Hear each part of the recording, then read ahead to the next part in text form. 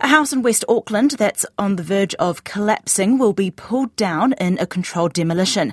The red-stickered house started slipping towards Scenic Drive last night amid heavy rain.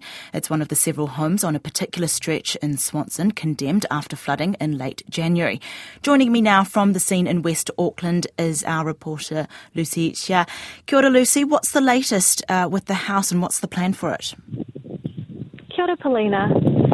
So Council has been assessing the site this morning, and with regards to this particular house that's at risk, Council says that it's been aware since last week that the house is vulnerable and has been deteriorating, and they brought on geotech engineers last Friday to have these discussions about the demolition.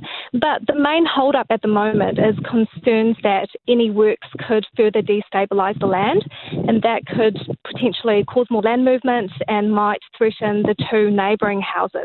So we know that Council is currently talking to all the three properties owners to discuss a plan moving forwards, and they did tell us that it is a possibility that all three homes can be demolished at the same time. Is there any time frame of when that could happen? When that might happen? Not quite yet. We don't have that information quite yet. And do we know how many houses are at risk across Auckland? So Council told me that they have been assessing red-stickered properties across the city to see if there are any more houses that are at risk to further slips or have potential to impact their neighbouring homes. But they don't have that number yet. What I can tell you is that yesterday I spoke to the Deputy Mayor, Lucy Simpson, and she said that there are at least 400 homes across Auckland that cannot be rebuilt on due to its location and the risk to future weather events. And that doesn't include our West Coast communities like Mirawai and Piha. So the final number is really to be confirmed. And what are the residents saying in the area? We're hearing quite a lot of frustration. So this morning I spoke to the owner of a home right next to this house that's on the verge of collapse.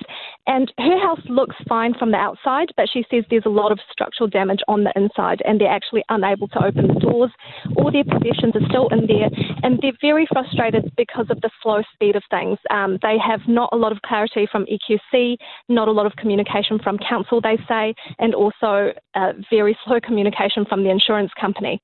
And this is a couple who just bought this home last year, and as you can imagine, it's a very frustrating situation for them.